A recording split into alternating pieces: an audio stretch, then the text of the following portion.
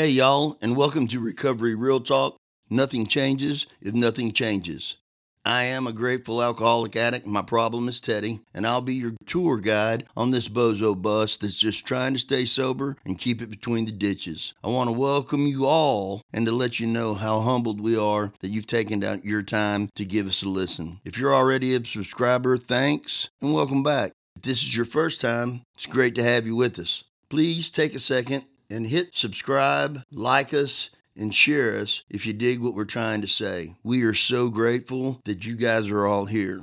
We hope that our little show is going to be fun, insightful, but most importantly, real. We are here to be of service to those who are in a program of recovery, or those of you who may just be tired of playing the same silly games expecting different prizes. We hope to share our experience, strength, and hope with you, that you too may recover from a hopeless state of mind and body. Just a quick FYI, by no means and most assuredly do we not speak for AA, NA, CA, or any 12-step program as a whole. You are free to agree or disagree with anything we say as you see fit. In fact, if we do say anything that can't be reconciled with the Big Book of Alcoholics Anonymous or the 12 and 12, we suggest you stop.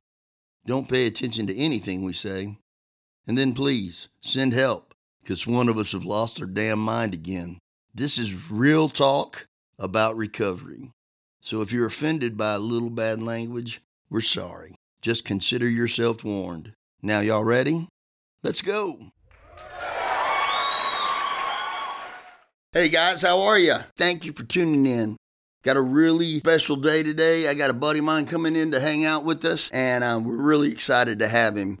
Just remember, guys, do me a favor if you're here for the first time, or if you're a return customer, give us a like, give us a subscribe, and all the good things that happen right below this, and we greatly appreciate it. So we're going to get started this afternoon, and I just want to introduce you guys to a friend of mine that, man, he is an incredible dude, incredible man. He's an inspiration to me. And so I was able enough to get him to take time out of his busy schedule and come in here. Mr. Tim F. And so, Tim, where are you originally from? Hey everybody. I'm Tim F. and I'm an alcoholic. I'm originally from Oklahoma, Tulsa. Tulsa, Oklahoma. Well, if you don't mind, would you share your sobriety date with us? I have 13,550 days today. So it's March 11th of 1986. Holy shit. Okay, so I'm going to ask you a question. What is your favorite book of all time? Favorite book of all time? I guess I'm supposed to say the Big Book, but, I had a couple of books that were influential early on in my sobriety. In early sobriety, at least in the 80s, a lot of the required reading was things like Zen Mind, Beginner's Mind by Suzuki, Chop Wood, Carry Water was another one, the Tao of Pooh. I found that one really helpful. And ultimately, after I was sober a little while, I think one of the best books was Sermon on the Mount by Emmett Fox. And now, to those of you that are out there, I know these are not, AA approved literature, but, from my understanding, it's one of the books that they used early on before they had a big book. And a lot of the language comes from the same places that Emmett Fox was from. So a lot of the language of the big book is Spirit of the Universe and all that kind of stuff is in there. And he had a real terrific hit because, not unlike a lot of people, I was one of those people that, I was pretty sure there was a God, and I was pretty sure he was pissed off at me. So I didn't have what you would call a relationship, you know what I mean? And so that kind of reframed a lot of things for me. So that was a huge influence in my early sobriety. It changed a lot of my thinking. A lot of his books do. In some of his books, I don't mean to ramble about this, but in some of his books, like his book about the Ten Commandments, which I had I had a tough time. Like when I first read it, man, it was like it mentioned, our Lord and Savior, and no offense to anyone, but like it really kind of got me a little bit. I had difficulty early on, but I finally realized, man, I needed to not shoot the messenger. I need to take, because I was a guy that came here. I changed my beliefs instead of my behaviors. You know what I mean? So any kind of rule setting was just going to be impossible for me because I just kept changing the line wherever it was. But one of the things in the books that he does is he actually defines things like the whole thou shalt not. He said that doesn't mean you shouldn't. It means you can't, which is completely different, right? You can't kill. So in other words, that's a different hit on it. Well, it is. Maybe not for OJ, but it is. Yeah. Well, okay. I'll stay out of that. So, how, what's been going on in your life recently that you did or didn't expect? Wow. Sobriety is interesting because at different points in your sobriety, when I first came into the program, the first thing you asked me was my sobriety date. And, that was a new thing when I came to Texas. Everybody says their sobriety date. And early on, I was a little like, why are they doing that? I don't really want to try to impress anybody, but it's not unlike in New York. If you're in your first 90 days, you announce how many days you have, and It's just a way of tracking because you'll see if you're coming to the program on a daily basis, you'll see somebody 10 days, 20 days, 30 days, 1 day. So you understand that they went out, right? Because when I got here, somebody because there was one guy, Cy Payne, out in San Francisco, who was a huge influence in my sobriety. And Cy had 25 years. And I just thought, why the hell are you still here? Yeah, I mean, well, you obviously don't have a problem, but life gets lifey. And so to your point, to your question, as of October, end of October, I didn't realize it, but I had walking pneumonia, and I basically was sitting on the edge of my bed, and I didn't know where my next breath was coming from. I thought I was going to die, and what I was having was congestive heart failure, and so I drove myself to the ER, and I walked in, and as I jokingly said, I told the doctors that I thought I was sick, and they thought I was worse. So anyway, a week later, I finally got out, but I almost died. I had congestive heart failure. They told me I had the beginnings of diabetes and all this stuff. It was, they started putting me on all these different medications, and they had to change everything that I ate. It was I couldn't, I had to watch sugar. I had to watch carbs. I had to watch, really low sodium because of the heart stuff. I couldn't have liquids because of the heart stuff. It was I couldn't have anything. I have to tell you, thank God for the program, because it was one of those moments, not unlike getting sober, where I was people were like, well, that must have been difficult. I'm like, no, it was an alternative. It was either go this way or die, right? So it was just easy. It was the easier, softer way was, it's really easy. Just change everything. Sure. Well, and I mean this in all up due respect, but you're half the man that you were when I met you, Yeah. Please clarify that. That means I lost weight. Literally almost, you look incredible, and I tell you that every time and that's thanks to the program. So I've lost about, I don't know, at this point, 75, 80 pounds. Wow. Like well, you look great, brother. I'm just telling you. It's getting there. So a question that I ask every one of our guests, what does your morning routine look like? For the first 6 years during the day, I would sit down, get quiet, write down what I did during the day, take a look, see if there were any resentments, find these resentments, do this little letter thing and a whole process where I got rid of the resentments. Then I would take 3 deep breaths, close my mind off, and then write whatever came to mind, right? And I did that religiously for about 6 years. And what that did for me was it got me to a completely different place where I don't wake up with resentments. I'm actually going through a step study right now. So let me answer your question. What was the original question? What does your morning routine look like? What does your morning routine look like? I got it. I was sort of joking anyway, but my morning routine. I don't immediately go into meditation and all that kind of stuff. I know people sit down and it takes me a while to I just sort of gradually wake up, and a lot of my early morning rituals and all that are very quiet. I live by myself, so there's not a lot of distraction. I know that's not possible for a lot of people. You know what I mean? So in a way, I feel fortunate in that, like I just have that quiet time.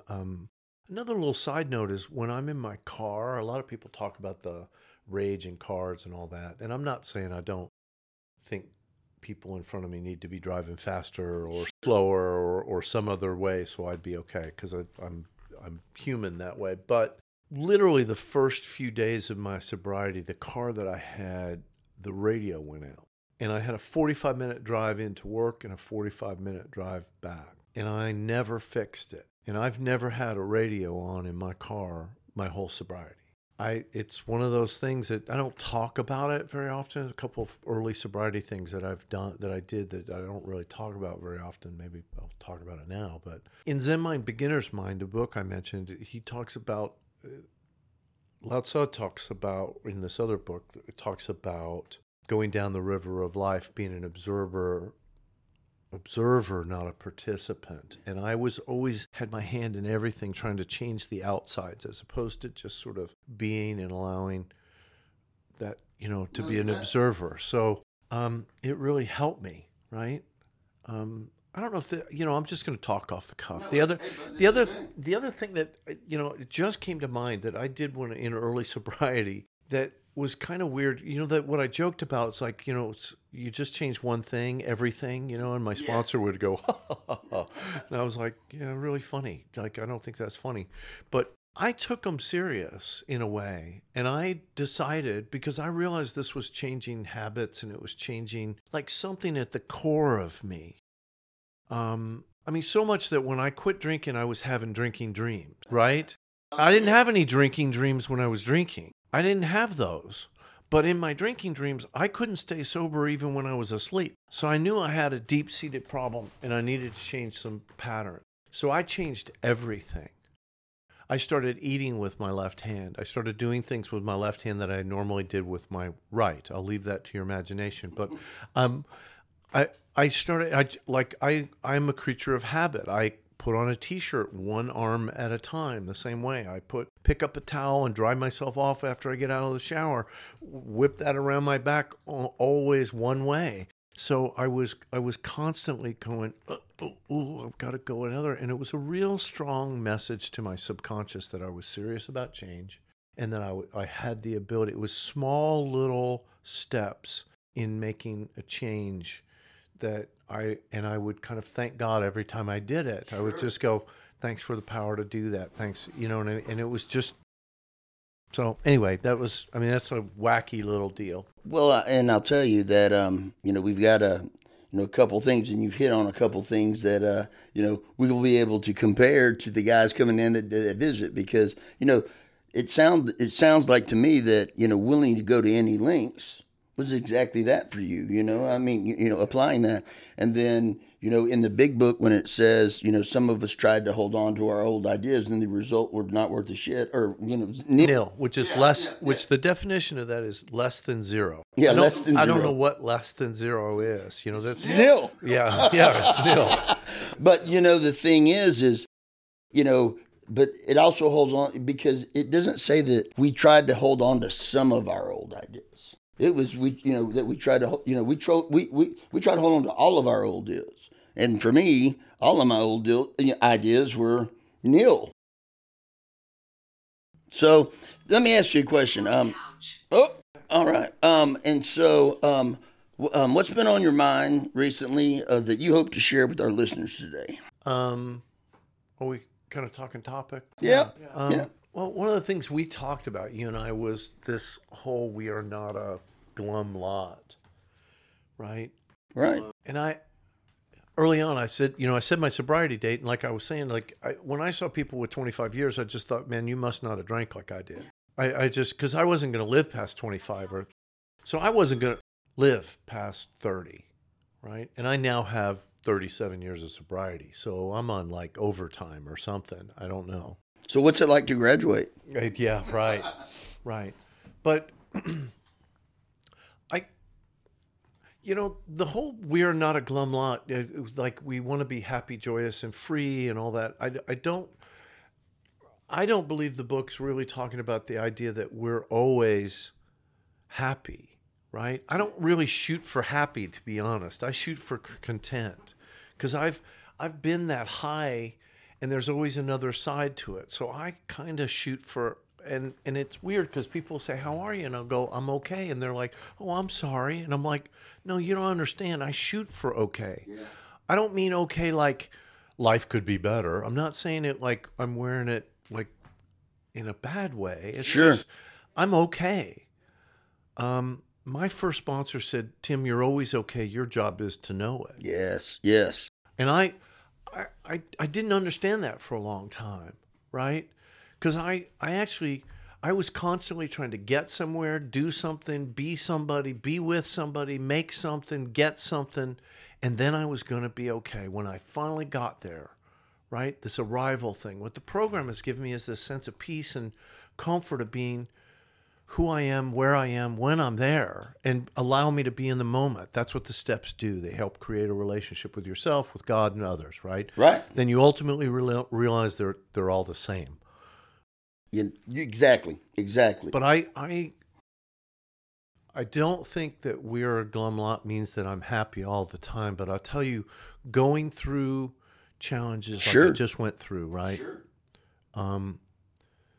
Because I don't mean to be dramatic, but I literally had the sitting on the edge of your bed going, meeting your maker going, how'd I do? And I got to hear the answer. Yeah. You know what I mean? You bet. Because I was like, if this is it and this is the best I did pretty good. Amen. I mean, I did pretty good. And I'm glad the answer was that. But there was also this side of there's more I can do. Right. No, always. Yeah.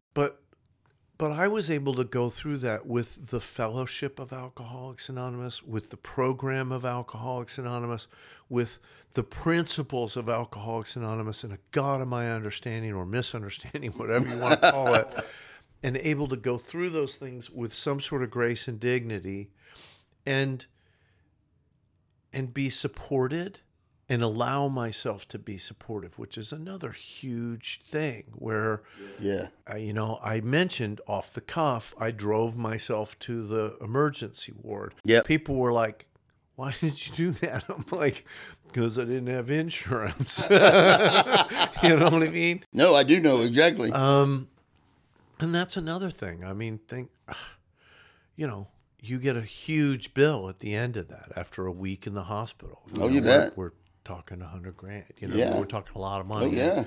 And, that fear of economic insecurity and all that. I mean, all those promises that, all those promises can weave in and out of our lives depending on where and what our relationship is on that daily basis with the God of our understanding. No, I know a little bit about, the huge bill at the end because of my leg. Sure. Spend 8 days in ICU. Yeah.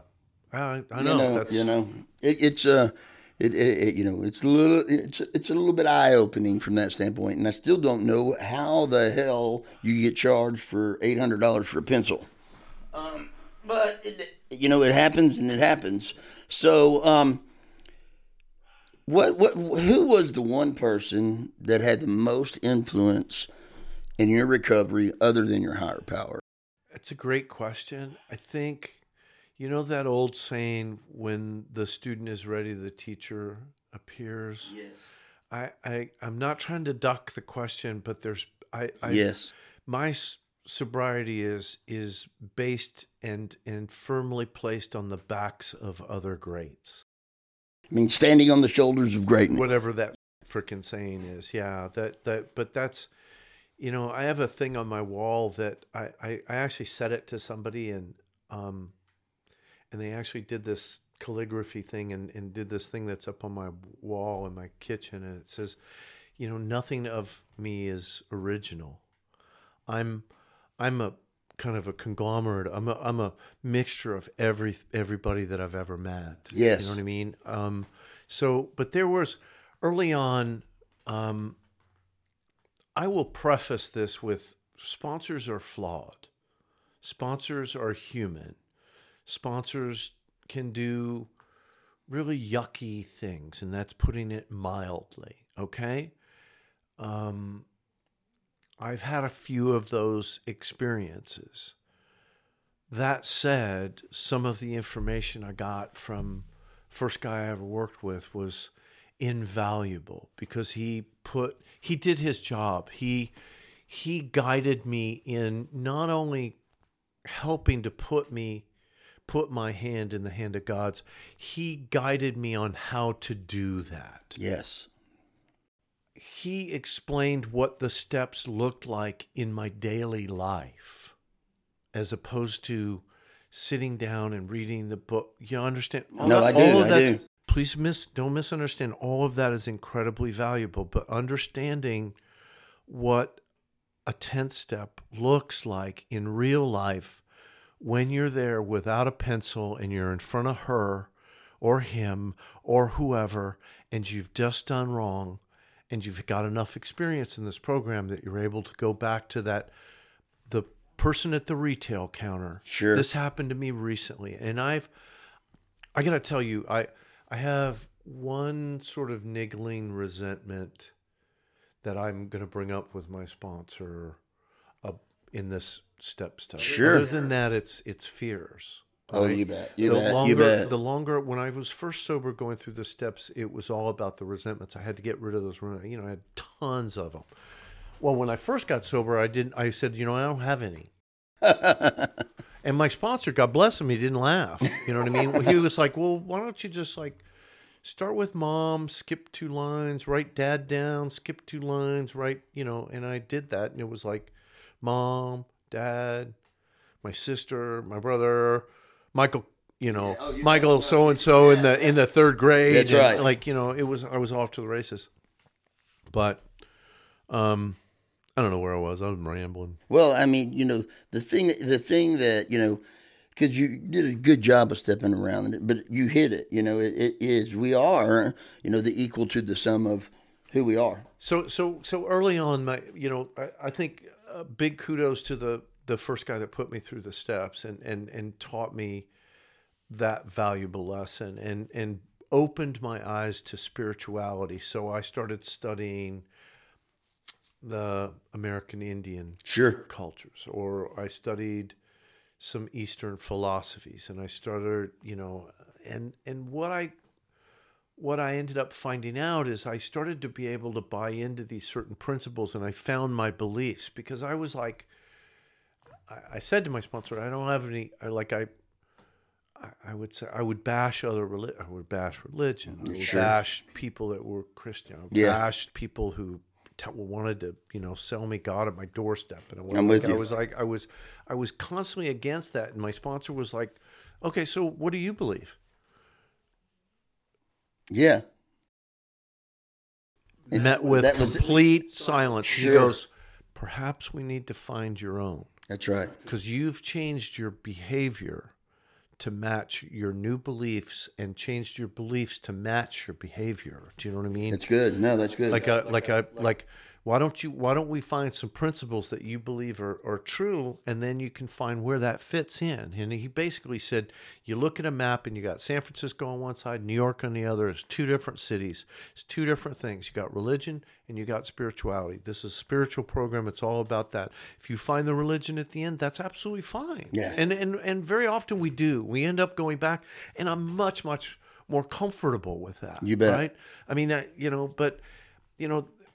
I had to go and study. So I tried to find, so that was the first guy that did that. So the other person that taught me about a lot of those things and what it looks like in real life was this guy named Cy Payne. He's dead now, so I can say his last name. So, which is why Teddy laughed earlier on, because I always say my last name, which I'm not anonymous in meetings. Sure. No, I know. But on this stuff, I try to watch my language a little bit. I'm with you. I don't say my last name because I honor the traditions. That's I right. want to make sure it's there for a newcomer. And if you are a newcomer, man, this is obviously this is just my opinion, but I hope you find what I found out there because it's this whole "we are a glum lot" thing. It didn't give me it didn't save my life. It gave me a whole new one. Yeah, that's good. I don't like it's nowhere near. Like the things, I always say this, the things that I am most grateful for weren't even on my radar. Yeah. They weren't things, and the things that I'm most grateful and most precious to me are those things that I never even knew I wanted.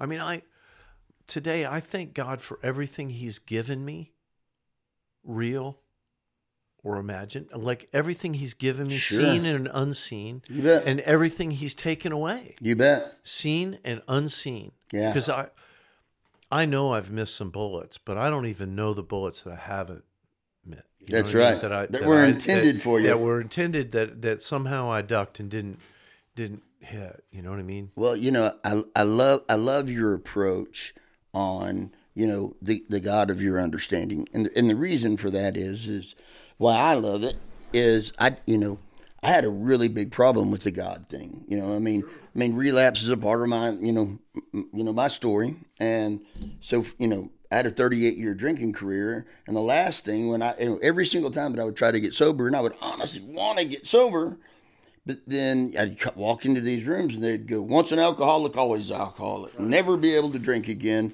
And then they would back that up with God. Yeah. And I went, oh, well, hey, guess what? Because the 10 Commandments, to me, when they were told to me was the 10, you can't do.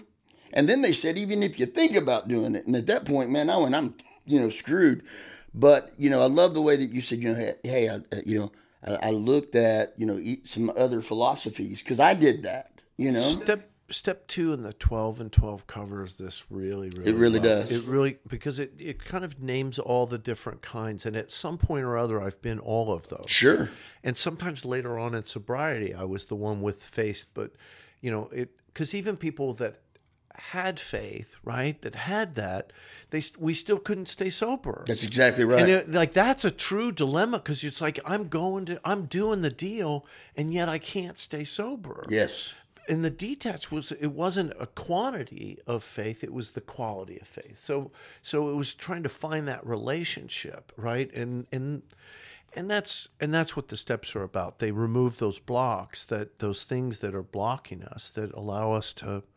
I mean, I'm only here by the grace of God, but that sounds, I don't know, a little airy-fairy. But, what that looked like in reality was the morning or afternoon that I came to.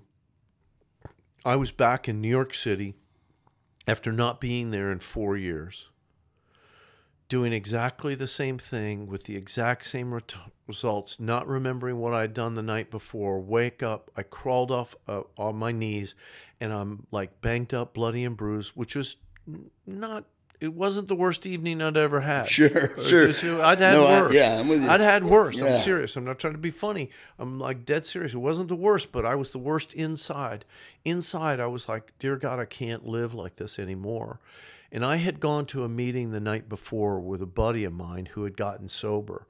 So I went to help him out because he had a problem with drinking. He had a problem with drinking. True story. No. True story. I was like, I'll help support you. Yeah, you bet. But I came to that morning and I realized, I was like, well, what I did was I just went, dear God, I can't live like this anymore. What would you have me do? And I was not a praying guy, but I always say that I don't know where those words came from, but I do know now. Yeah. But there was this still quiet voice that just was like, go back to those meetings. You're going to be okay. Yeah. And I picked up the phone.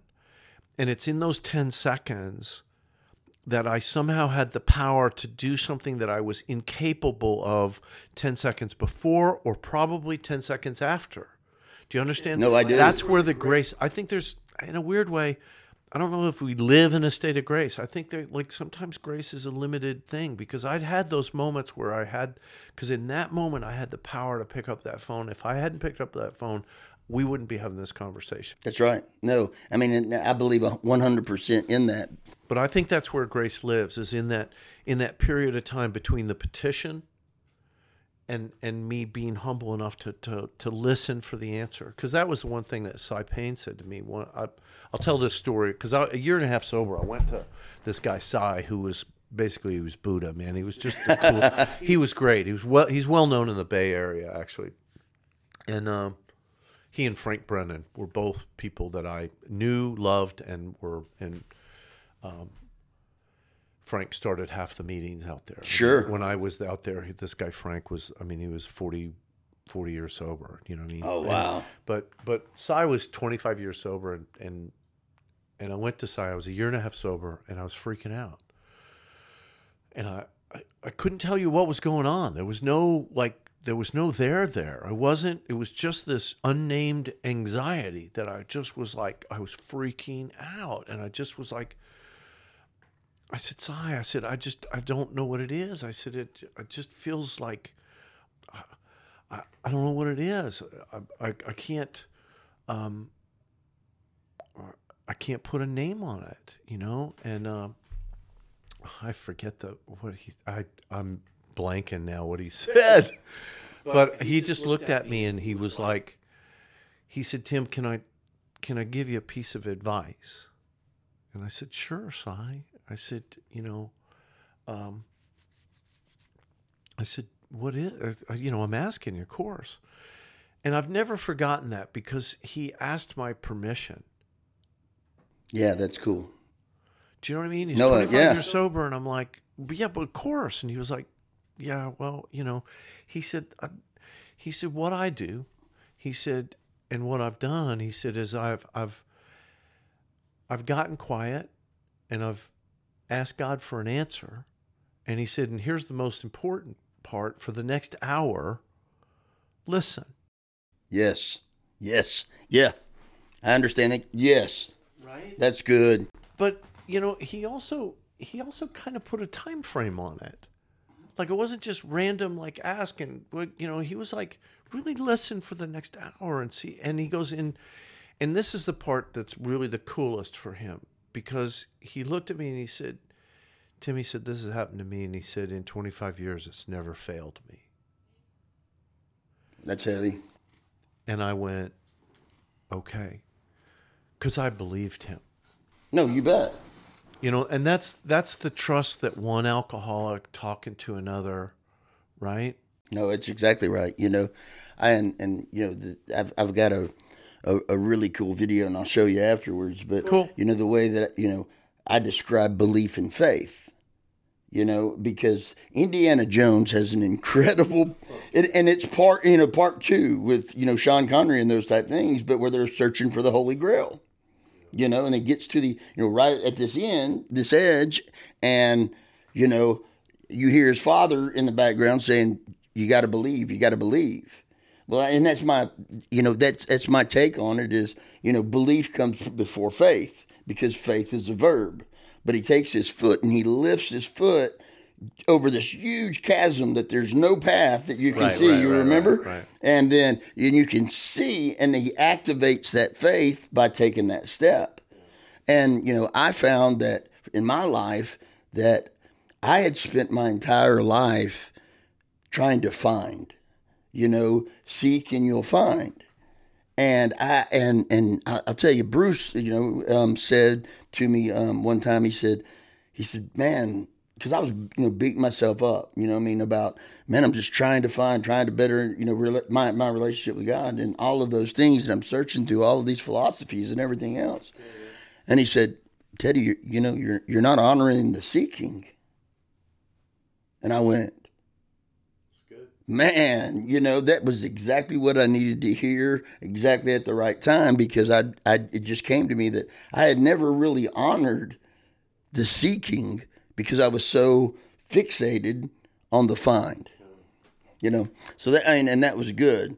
So when did you first think that AA, I mean, was it that day or when you were helping your friend and going to an AA meeting that AA might have an answer for you?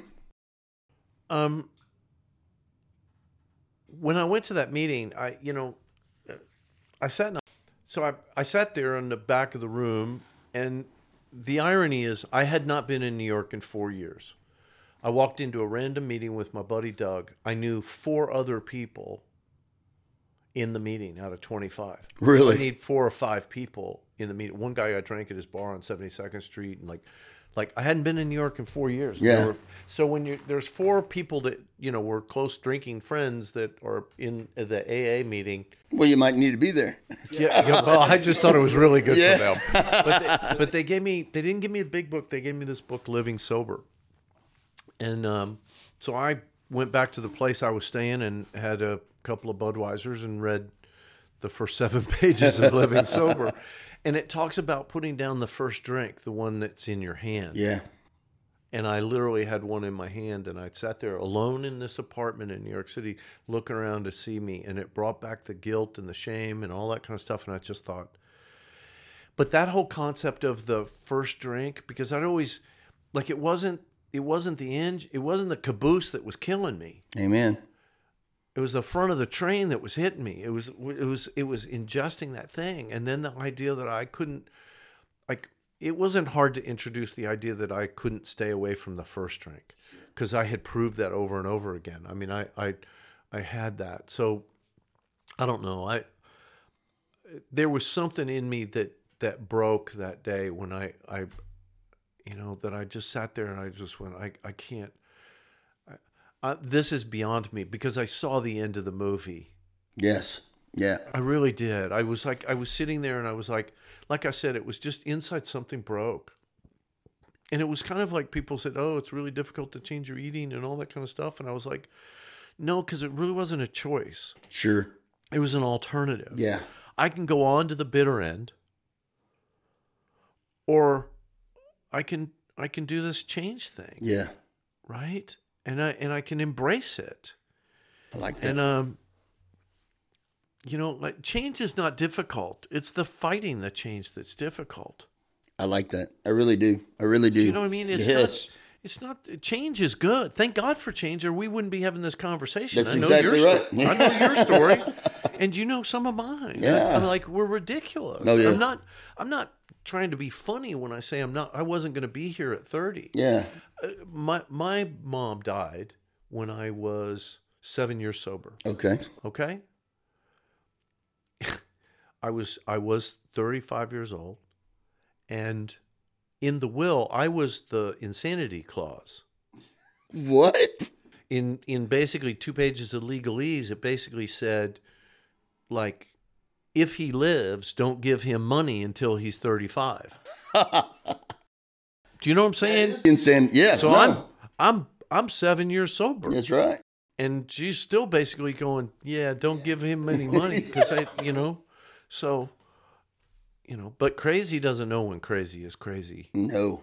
We don't know. That's why you need a sponsor. That's why you need a group of guys around you that aren't going to BS you, that are going to tell you the truth, right? And that know everything about you. I've got a couple of guys that know everything. Sure. Right? I don't have those secrets. I mean, they'll kill you. It's those secrets and lurking notions, that are the thing.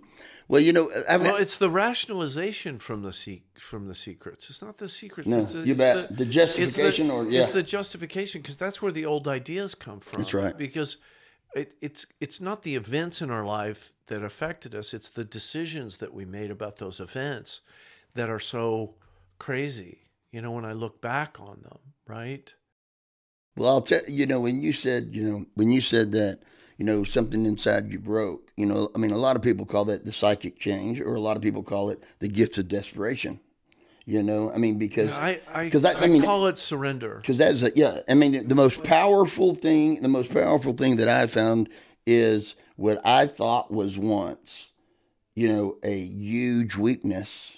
I found that within surrender and without fighting, within nothing else, that was the wisest move I could ever made. And sometimes it's been. I mean, I won't say that surrender's always been painless, because I've decided to make the decision to suffer a bit. But there's been. It's kind of the problem with, like, we hold on to those things, because what are we going to be when we let go of them? It's the hole in the donut. That's exactly right. Like it may not be serving me, but I don't have a better idea. and I got to get what I want, or else I'm not going to be okay. That's my problem with the third step. It's like there's always an addendum to the contract. Sure. I'm fine with God's will as long as it's something I like. That's right. No, I just don't want to be the gas station attendant in Iowa. Yeah. And my sponsor said to me, well, what if you were happy? And there was another one that I didn't have an answer for. And I was like, well, I don't see that as possible. He goes, but what if you were? What if you were happy? Sure. So what if whatever he takes away, what if he said, do you miss drinking? And at this point I was like, no, I don't. He goes, then whatever he removes from you, you're not going to miss that either. Yeah. That's a wonderful that's thing good. to remember about good. The sixth step. Yeah, that's good. I mean, and I had, one of my, other than my 12-step spiritual experience, my 7th-step experience, was incredible. Which one is that? Yeah. But, the thing is I had went back and did some research on how Bob did it because, I think it was in the last 5 years of his life, he sponsored like 1,500 people. I mean, it was an insane amount. Well, he helped, the whole How to Listen to God pamphlet, Mm-hmm. which is in a couple of different pieces of literature. But there's a pamphlet that he had that a friend of his put together that he gave 5,000 of his sponsees. Wow. Right? Just thinking about how... Which is that's an amazing piece of literature, too. It's this thing called How to Listen to God. Yeah. If you got any questions about it, just ask me, because it has this list of 5 things that you do, like actual things that you do. Oh, that's cool. That is. So I've got a question. What's an idea that you think that I should pull that up. That the majority of people get wrong about AA? What? I'll tell you one this kind of goes along with your favorite quote. I got one that's like is the worst quote in AA. It's the most misquoted thing, or one of the most misquoted things ever. It's like my worst day in AA is better than my best day drinking. Yeah. That's not what they say. Yeah, go ahead. I wouldn't trade my worst day in AA for my best drink. You understand what I mean? No, I do. There's a difference. Big difference. There's a huge difference. That means I'm able to go through this stuff, but I'm sorry. I could name certain situations, and let's just say it involved some ladies and some cocaine and some other things that it was actually a really fun evening. Yeah. Okay. Eventful, yes. Yeah. It beat going to a recovery center on Sundays. You know what I'm saying? That's right. I'm just saying. Yeah. But would you trade it? I wouldn't trade it. I wouldn't trade what I had I wouldn't trade my best days drinking for my worst. You know what I mean? Yeah. I don't wish anybody, I went through something at 20 years of sobriety where I basically lost everything. Oh, wow. I was retired and I had somebody steal all my money. Anyway, it was a bad day. And I found out basically on the anniversary, 20th anniversary, sober. I sat on the edge of my bed at my brother's house because I had come out here. I'd left her, and I came out to Texas, and I was visiting my brother. And I went to my brother that day, and I was like, yesterday I was visiting you. Today I'm living with you. Yeah, yeah. I've just lost a house, $1 million bucks, and all this other stuff. And I sat on the edge of my bed. So I've had things happen in sobriety that if I had an enemy, I wouldn't wish it on them. But I wouldn't change who I am based on going through all that stuff. Because the worst thing you can do is when somebody's going through stuff. Well, you'll see how your experience will benefit others. My first 5 or 6 reactions to that are not good. Not good at all. But I completely understand that at the end of it, I have this piece of information or this event in my life that you can look to me and you'll be trying to get sober and you'll have your excuse. And you go, you don't understand, see. I had somebody steal $1 million. I had and you go, no, as a matter of fact, I completely understand. Yeah. No, that's the cool thing about the fellowship. There's always somebody, there's somebody, I have a few friends that have lost daughters or sons, Yep. right? Some cancer, one was murdered, like awful things that have happened. You wouldn't wish that on an enemy if you had one. Sure. And yet who they are when they came out of that is night and day. Yeah, no, you bet. You bet.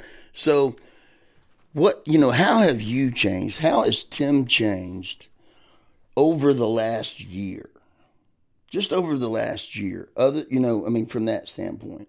Man, there's a whole lot that's happened even other than the health stuff. But I've learned that there's another whole layer of gratitude. Like it goes deeper and deeper and deeper. I don't want to go any deeper. I don't want to have to lose any more. Do you understand what I'm saying? Oh, I do. I was at a point where you still kind of are living in gratitude, and you're grateful for stuff that, like a full breath in and a full breath out, right? That's right. And there's something for somebody out there that's maybe doesn't have that. You know what I mean? Like I don't want to go there, but I mean, no. So there's a whole lot of stuff that just doesn't matter. Like there's this saying, and I heard it early on in AA. There's no big deals in AA. I don't know. Maybe you haven't been sober long enough, because there's some pretty damn big deals. Hell yeah. I understand that I can make a small deal a big deal. Sure. I have that gift. Yeah, add the horribilizer and it's all going to be bad. Well, I have that gift, and I also have the gift of intuition, which, I know what you're thinking. So, that sets me up. But I think there's a level of peace that I've come to. If you ask me how I've changed overall, I'm no longer the same person, and I don't.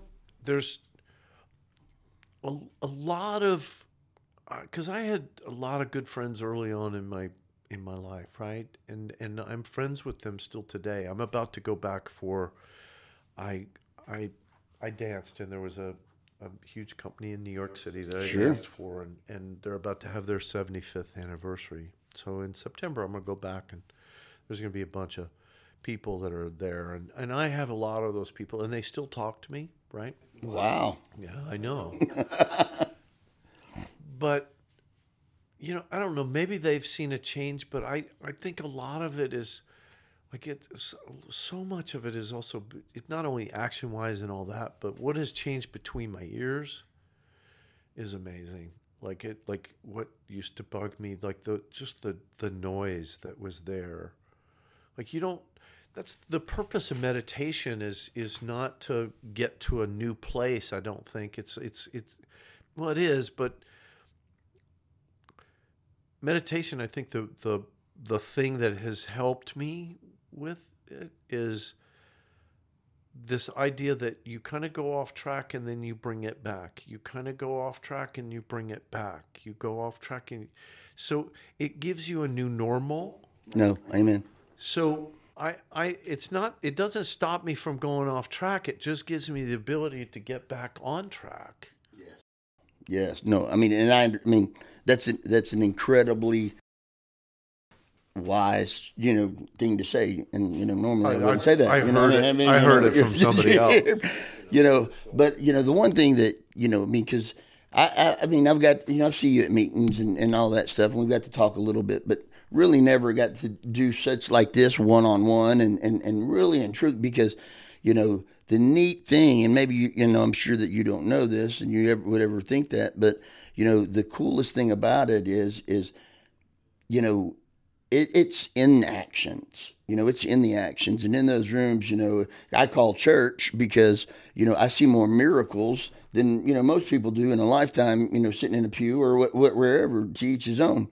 But there's a peace that follows you and that precedes you when you walk into a room and when you leave a room. Wow, that's cool.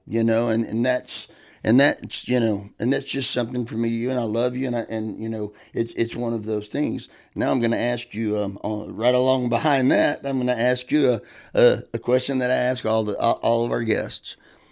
If you had a superpower, what would it be? And what do you think it says about you? And X-ray vision's already been used.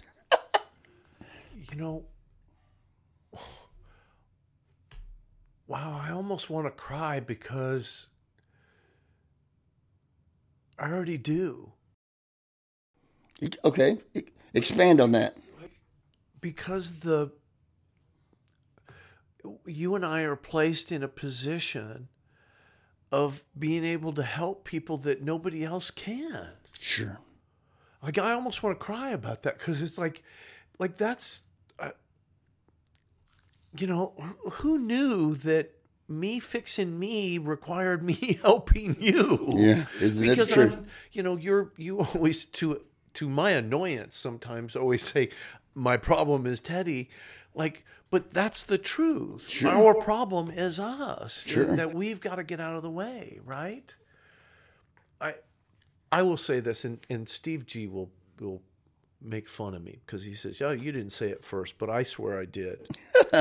Well, and he will be on here to refute. Well, whatever. I got tapes of me in 2010 saying it. So, but because it was with my first sponsor, Ray. I would call him with the problem du jour, right? Sure. And it was huge, no matter what it was. It was a big deal. And I would tell him, and then he would say, you know what, go to a meeting, get a commitment, go to a meeting, make coffee, be a greeter.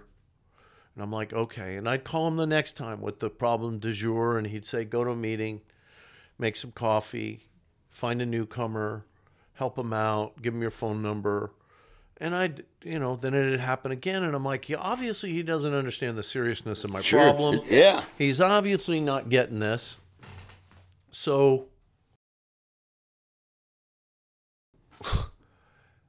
I was like, Ray, I said, maybe you don't understand. I said, because he's like, go set up the meeting, go do, and I'm like, dude, I don't understand why you're saying this. It's like the house is on fire and you're telling me to go paint the fence. Yeah. But the deal is, while I was painting the fence, God puts out the house fire. Yeah. Oh, that's good. Right? Yeah. No, right. No, that's the deal, right? So, thanks for coming. But when I told you, hey man, God's put this on my heart and those type things, and I said that this is for the guy in Tupelo, Mississippi, or that's going down the road, and this is the might be the or New Jersey or Bangor, Florida, Maine, or wherever, and he just found our podcast and went, well, let's just see what these guys have to say. But if in fact that you could say one thing, to that guy or that girl that gives them hope enough to maybe find a meeting, talk to somebody, we're not hard to find, I promise. I mean, I wasn't anonymous when I was a drunk. I'm not going to be anonymous now, except for the newcomer. But, how important, and because it is a life or death thing, but if you had one, just something to say that might just, it's so nudge funny. them. It's so funny because it is life or death, and yet you come into the program and there's a whole lot of laughter. Oh, you bet. I mean, people were, and I liked it because people were joking about very inappropriate things. So Things that most people would go, oh. You know, people were excited about getting off parole. Sure, you bet. No. Finally got the ankle bracelet. That's right. That's right. You know, like, so we get excited about, you know, I got the blow machine off the car. That's you know, right. Like, celebrating getting off probation. That's a big deal, right? But if you're new to the program of Alcoholics Anonymous, I hope you find what I found.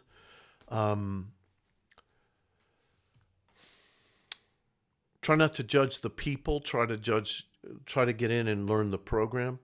Find somebody that's happy. Find somebody that's doing this and knows what they're doing and can guide you through the 12 steps. Because I'm going to be real blunt. The idea of being in a 12-step program and not working the 12 steps is stupid. Sure. Okay. Like, that's just silly. Don't, like, you know, that's where the recovery is, right? Meetings are incredible because I was thinking, you know, like what you were saying about, like, no matter where you are, if you're in Tulsa, Oklahoma, or you're in Princeton, New Jersey, sure. or you're in Connecticut, like you're in Florida, whatever, it doesn't matter. We all got the same book. That's right. That's the thing. I've lived in New York. I've lived in San Francisco. I've lived in LA. I've lived in Baltimore. I've lived in DC. I've lived in Texas. Like, it's amazing. You know what I mean? I moved, you know, at 24 years of sobriety, I moved to New York City, and 24 years of sobriety. And I remember raising my hand. They asked if there's any newcomers. And I was like, I'm not a newcomer, but this is the epicenter of my drinking. And I just moved back to New York City and I could use some phone numbers. And a year and a half later, I represented that meeting at the Bill W. dinner dance. Oh, how cool is that? Do you know what I'm saying? Yeah. Like, that's how the program of Alcoholics Anonymous works. Because if it works if you show up and you give over to it. So I guarantee the program works. You got to get in there and do it. Well, you know, and I'm just going to ride right along with that because you'll never meet it's been in my experience that I have not met a more non-judgmental. You know, I mean, when you know, and these guys really want, the only thing they want is to help you stay sober. Yeah, I will say that's like I was looking for a flaw. Mm-hmm. You know what I mean? I was like, my first meeting, I'm like, they started to pass the basket, and I thought, oh, it's a money deal. Yeah. And then they said the seventh tradition about, you know, and the guy next to me goes, man, that just pays for the donuts for the bums and the guys in three-piece suits. You know what I mean? Right. Pays for the coffee and keeps the lights on. And I was like, so you guys, like, it just like pays the rent? And they go, yeah, and you can put it in or not. And I was like, okay. And if you need it, you can take it out. I got to look another way. Yeah, you know, you know, don't suggest that one. Yeah. So, you know, I mean, did I answer any questions? Man, I just rambled. You did exactly what got, you know, in my opinion, what was supposed to be done. You know, I want to say thank you so much because you're an aspiration to me, an inspiration to me.